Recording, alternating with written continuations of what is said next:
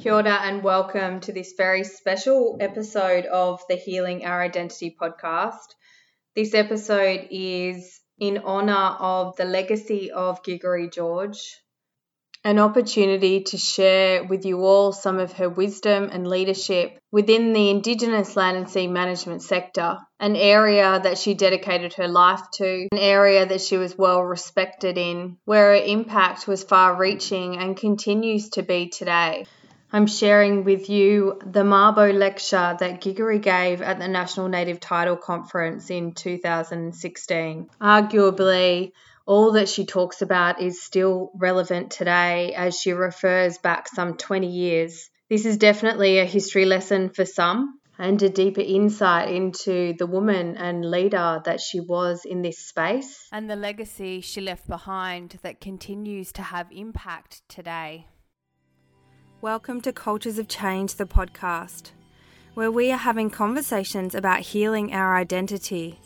We bring you the strategies and conscious thinking for you to grow your confidence and understand your abilities to create the future that you choose. For much of my life, I carried the feeling that I wasn't Māori enough. Growing up in Australia, disconnected from my country and being immersed in my culture, that was until I realised everything I was yearning for was within me. My mana is my own, and I am enough. I'm Erica McCready, a proud Māori woman living on Yugambeh land. I'm a cross-cultural communications specialist and have worked with hundreds of First Nations people globally. I'm the co-founder of Cultures of Change, and I am passionate about supporting Indigenous women to find their inner wisdom. These conversations draw on the power and knowledge of the strong women who have walked before us. Kia ora and welcome to this very special episode of the Healing Our Identity podcast. Thank you as always for being here. Before I get into it, I want to start by acknowledging the traditional custodians of the land and seas where I live and work, the Turnbull, Yagara and Jagera nations here in Meejing. I want to acknowledge who I come with, my ancestors, Ngāti Raukawa Te Aitanga Hoati, my English ancestry as well. I also acknowledge your ancestors. And wherever it is you're tuning in from, it is a little bit different today. This is a very emotional episode for me, and I absolutely hope that you receive it with some insight into the strengths, integrity, and courage of the woman I am here to honour today. This episode is a dedication to the life of Gigori George, a very special woman who has impacted and influenced my life in many, many ways. And throughout this episode, it is both a dedication to who she was, a woman who I absolutely honour and love and who continues to inspire me today. On a personal level, she was one of the most kind and passionate, loving women that I knew. She was unique, strong, fierce, compassionate, intelligent, and driven. She was a leader and a mentor, and she continues to leave those traits within her legacy that are at play in so many different places still today and will continue to be for some time. She transformed the space of land and sea management in Australia, and as a strong advocate for Indigenous rights within that space. She was the first woman to be chair of the Indigenous Advisory Committee and held that position for over 10 years. She achieved this and so much more throughout her life, but I'd say her proudest achievement was of her children and of her family, and she brought that compassion of connection into her work and everything that she did. And she was very well respected and known for her unwavering truth and stance that she took to her work, to her life, and to all that she believed in. I want to very specifically here acknowledge Giggery George, the woman that we are going to be seeking wisdom from today.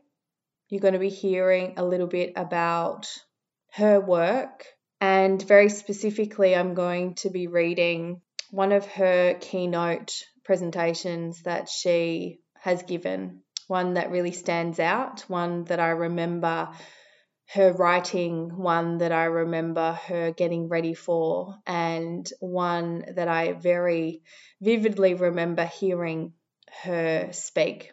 My love and thoughts go out to her husband, her children, her brothers and her sisters, those who were guided by Giggery throughout their life, and just acknowledge all of us here in this energy, reflecting in who she was, how she impacted us, and how much we love and miss her. In saying that, her legacy is very strong and continues to guide the work of those around her. She continues to guide me. She is one of the key reasons this podcast exists, because of her deep belief in myself, who I am, what I have to offer. And she really gifted me that. And for that, I absolutely cherish. Known now as Giggery, Giggery George was a Walgurukaba traditional owner with traditional connections to Magnetic Island and the Greater Townsville region of far north Queensland.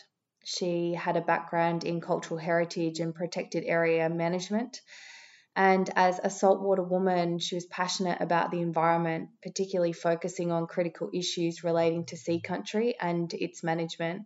She was actively involved in protecting and managing land and sea through the empowerment of traditional owners, cultural law, and obligations for caring for country. This particular lecture that I'm going to be reciting shortly was for the Mabo lecture, which is a dedication to the late Eddie Koiki Mabo and the historic legacy of the Mabo case that established native title under Australian law. The Mabo lecture aims to provide a contemporary commentary of native title issues in the context of Indigenous peoples' struggles for recognition and control over their country and their lives. Giggery joined a long line of well-respected, strong Indigenous leaders by being asked to give this honorary lecture. And I remember how honoured she felt to be asked and acknowledged as a strong leader in her own right to be able to deliver this lecture.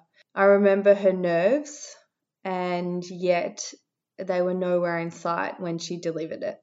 Like all the conversations on this podcast, the intention of this is to provide another opportunity for these words to be heard, for a part of Giggery's story here to be received by many people that would never have had the opportunity to receive it, and to deeply honour her legacy and her dedication to her work, to her people, mostly to her family, and in turn to herself. So in the words of Giggery George in June 3rd, 2016, delivered at the National Native Title Conference in Darwin, when thinking about what I was going to say today, I must admit that there were times when I was unsure of how to approach this. There are so many things to say. In the end, the thought that kept coming back to me was the idea common before and at the end of its inception, that native title was going to keep our country strong, deliver our communities prosperity and our culture longevity. This thought was common amongst my old people, and I am sure all those old people who fought for our rights.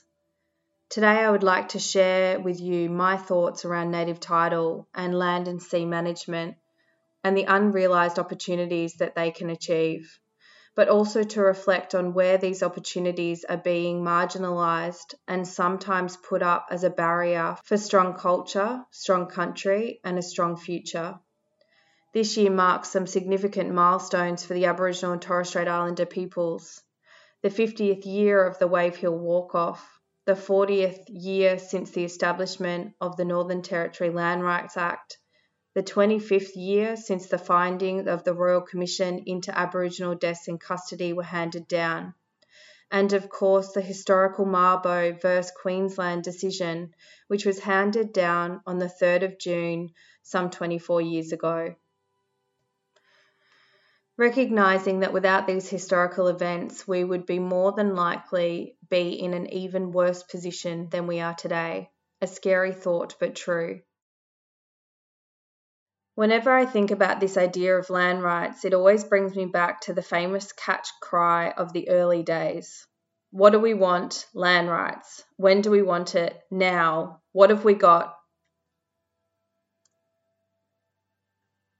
I did have something else written down, but I will say nothing. These three questions that brought our people together to march in the streets, to defy and question the establishment, have been much in my mind as I reflect on my own efforts of the last 20 years and the efforts of those whose shoulders I stand on.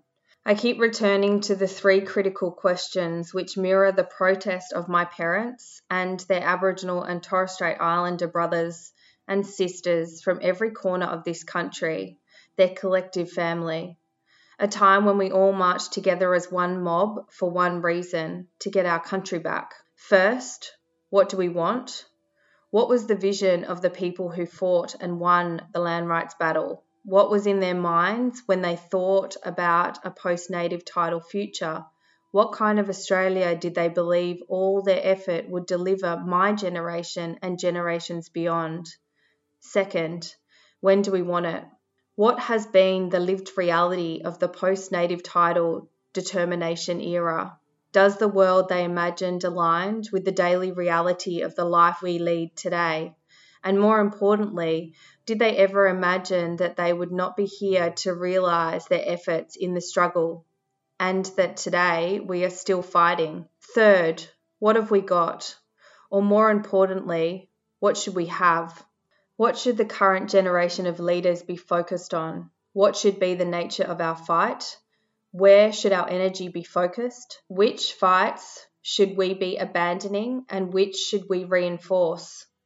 For me, much of my fight has been focused on this last question, about ensuring that the role of Aboriginal and Torres Strait Islander land and sea managers, the doers, is recognised, supported and valued. Now let's face it, this is not an easy task, and it is an issue that is multifaceted in its application. Looking after country is not just about protecting and managing plants and animals or working with weeds and ferals. It's also, and more importantly, about people's ability to keep their culture strong, derive an income from their country, which would create opportunities for their children, and within all of this, developing the capability of their community organisations to enable them to facilitate strategic long-term outcomes. In essence, it's about reclaiming our sovereignty, the capacity for Aboriginal and Torres Strait people to live on our traditional country, on our terms, and not at the behest of government. We all know that if you don't have regional and local level organisations that are capable, resourced and functioning, we are doomed to failure. It is my view that if we do not strategically argue this case and find solutions, significant opportunities will be missed. Given the urgent focus from government and industry to develop the North, this is a critical issue. And let's face it, it's not a new idea. At its inception, native title and the benefits it would deliver were viewed more broadly. This found expression in the new forgotten and abandoned social justice package. This was supposed to be the third tranche of Keating's response to Mabo after the Native Title Act and the Indigenous Land Fund. There was a lot of work put into the proposed social justice package to reset the relationship between the Australian nation and Aboriginal and Torres Strait peoples, involving comprehensive community consultations and submissions put to the Keating government by ATSIC, the Aboriginal Reconciliation Council, and the Aboriginal and Torres Strait Islander Social Justice Commissioner. Then Howard got elected and it was all consigned to the dustbin of history. So much for the social compact between First Nations negotiators and the Australian government that was conceived at the end of 1993. It is this missing pillar which has troubled so many of us ever since. It is the foundation for the feeling in a post-determination environment that native title was supposed to deliver us something more. It is the foundation for the genuine question of all who fought and won, is this all there is? It is the foundation for the question after PBCs have achieved responsibility for country and a bank account with $50 in it and sent on their way. What now?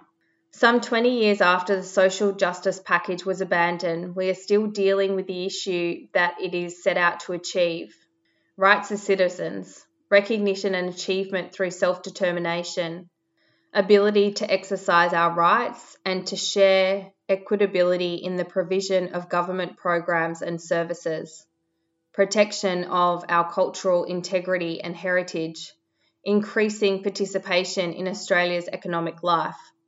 The view that native title was about participating in the economic opportunity that it may deliver, the idea that we would all prosper from our country. Lack of investment and support in capability through native title has ensured that Indigenous interests are marginalised.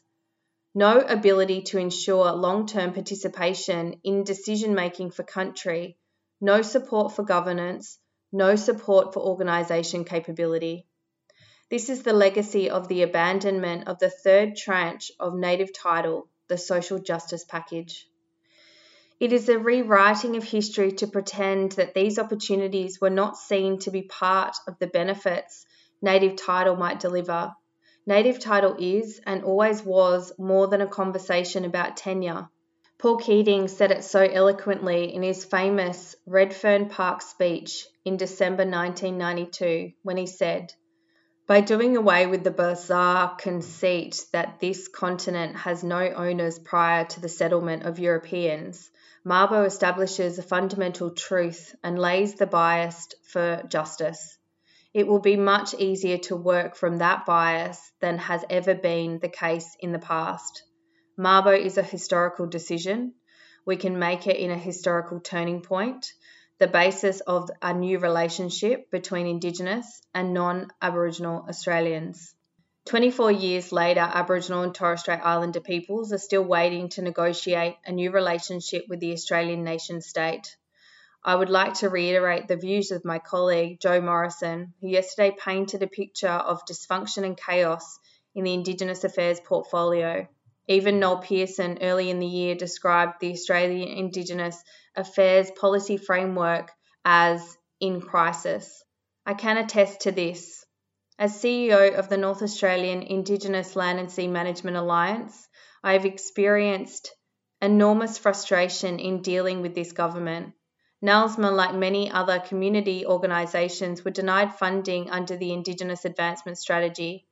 Yet NALSMA has an impressive track record over many years of supporting traditional owners to manage their country and is at the cutting edge of global leadership on innovative work, which our funding application detailed, including developing the capability of land and sea management practitioners and their organisations by supporting governance, supporting the development of a robust evidence base by which people could make informed decisions about future opportunities, supporting whole-of-country planning so that traditional owners are empowered to engage government and industry under the principles of free, prior and informed consent, and identify opportunities for our young people. We set out a plan to support people to enable them to participate, to have their hands on the steering wheel and driving their own development opportunities.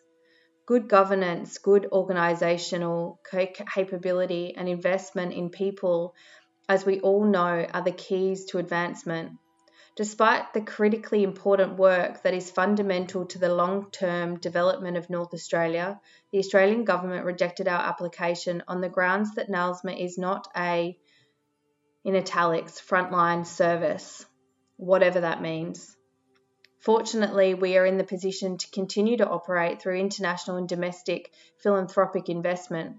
While private and philanthropic investment is important, it barely touches the service of what is required. Fundamentally, there needs to be transformational change in public investment priorities, but that can never happen while the Australian nation remains stuck in the dysfunctional relationship it has with Aboriginal and Torres Strait Islander peoples, which the social justice package was supposed to fix 20 years ago. This nation may establish a clear pathway to deal with its relationship with the people it has colonised. We cannot be talking about constitutional recognition of Indigenous people in isolation of the public policy framework that concerns Indigenous people. The two go hand in hand. I know there is a debate among Aboriginal and Torres Strait Islander people about what should come first, constitutional recognition or a treaty. Let's suspend that debate for a minute and imagine that we combine the two. What happens the day after? Let us imagine what would be the key elements of a relationship that has been fundamentally reset between the Australian colonisers and the colonised. I would like to outline what I think could constitute a reconciled and respectful relationship within the constraints of the federated structure of the Australian polarity. 1. Australia must address the racism of the past and commit to a non-discriminatory society. Government must never again impose policies on Indigenous people that are not consistent with the Racial Discrimination Act. 2. Formal mechanisms must be established so that there can be transparent and open dialogue and accountability between Indigenous people and government on a regional and national level. 3. All governments must be accountable for the services they provide to Indigenous people under agreed national standards through the oversight of a national statutory body agreed by COAG. 4. There must be national agreement on key principles of self-determination as stated in the United Nations Declaration on the Rights of Indigenous Peoples. 5. Governments must support the capacity of Indigenous peoples to live on their traditional country. 6. In recognition of land and wealth taken from Indigenous people and generational policies of discrimination and suppression, governments commit to measures of restitution such as compensation funds and special tax arrangements. Fundamental to all of this, though, is the need to ensure that our relationship is enshrined and bound by the constitutional necessity and capacity to deliver. Uphold and protect our inherent rights and values as the first peoples of this country. We have to exercise our sovereign interest in the manner in which we live our daily lives. Treaties have to be negotiated and agreed under a constitutional framework free from the political whims and particular ideology of any political persuasion. The spirit of the Mabo decision and the struggle of those brave men and women who have fought the long, hard struggle should be recognised by a final settlement of these historical grievances and a new set of rules that govern our future relationship in a more truthful nation. Those are the words of Giggery George on the 3rd of June 2016, giving the honorary Mabo lecture at the Native Title Conference in Darwin. At the time, she was the Chief Executive Officer of the North Australian Indigenous Land and Sea Management Alliance. I hope that I have done justice in delivering Giggery's words to each and every one of you, and although this was delivered in 2016, I believe her words are still extremely relevant today as she talks about the repeating challenges over the last 20 years on the time at which she gave this lecture. I want to send lots of love once again and acknowledgement to Giggery's family, those who knew her, and and everyone celebrating her life a year on. For those of you who have not had the pleasure of being in Giggeri's presence when she was here with us, I hope that you have received her words and can find your own guidance and integrity that I certainly have throughout working with her and beyond the veil still today. The last thing I want to say is October is Breast Cancer Awareness Month, sending love and healing and strength to any women who are going through this right now, to survivors, to those affected by breast cancer, and honouring and acknowledging all of those that we have lost. You can donate to the National Breast Cancer Foundation. The link is in the show notes, nationalbreastcancer.org, where you can also access information on breast health awareness, education, screening and support. This episode is once again dedicated and honoured to Giggeri George, one of my biggest mentors and cheerleaders, one of the most kindest and loving women, passionate in her work, in her being, in her soul, missed daily, whose conviction of truth, her conviction of standing strong in who you are and what you believe, rings true today and is weaved throughout the people she has met, the work she has inspired, the work she has implemented, and deeply loved and cherished by her family. I'm going to leave this episode here. Thank you so much for listening. I really hope that you have gotten not only a history lesson out of it, but heard the words of a deeply passionate and powerful leader. Ngā mihi nui tēnā koutou, noho ora mai. Thank you so much for joining me for this episode of Cultures of Change, Healing Our Identity. If you liked this episode and it resonated with you, please share amongst your networks so we can get the message out to more women who need to hear it. Please tag me in any shares on Facebook or Instagram at Cultures of Change, and feel free to reach out, message me, or check out our website www.culturesofchange.com.au. Remember to like and subscribe to our podcast so you know when our next new episode is out. Thank you so much for joining me for these conversations. I love having you here, and I look forward to seeing you in the next one.